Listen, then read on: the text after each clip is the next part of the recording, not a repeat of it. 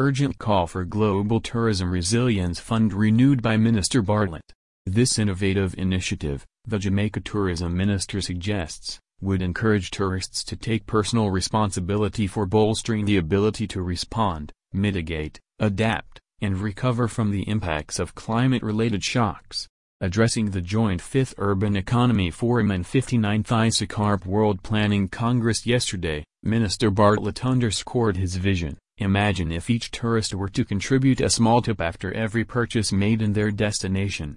This simple act could potentially generate billions of dollars, crucially needed by nations that are exceptionally vulnerable to climate change but often lack the necessary resources to enhance their resilience.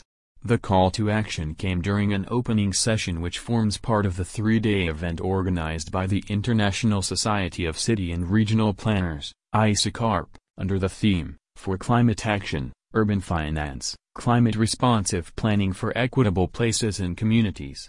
Minister Bartlett took the opportunity to underscore the unique challenges faced by small island developing states, SIDS, citing factors such as their small size, limited resources, geographical isolation, and heightened susceptibility to climate change. These vulnerabilities manifest as threats like natural disasters, economic fragility, food security concerns, energy dependencies, health vulnerabilities, and biodiversity loss.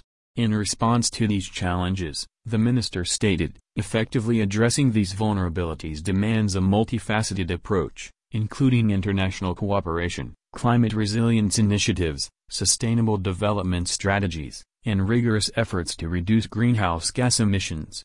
Minister Bartlett passionately emphasized the need for SIDS, including Jamaica, to receive international support in their efforts to build resilience and pursue sustainable development in the face of these extraordinary challenges.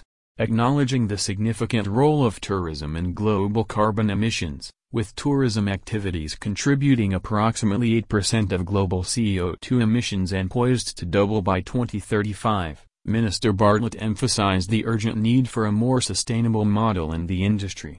Simultaneously, he reiterated Jamaica's unwavering commitment to sustainable tourism and highlighted the country's climate-responsive policies and initiatives, including the Master Plan for Sustainable Tourism Development, the Destination Assurance Framework and Strategy, DAFS, the Blue Ocean Strategic Framework, the Community Tourism Policy, and the Tourism Linkages Networks Policy.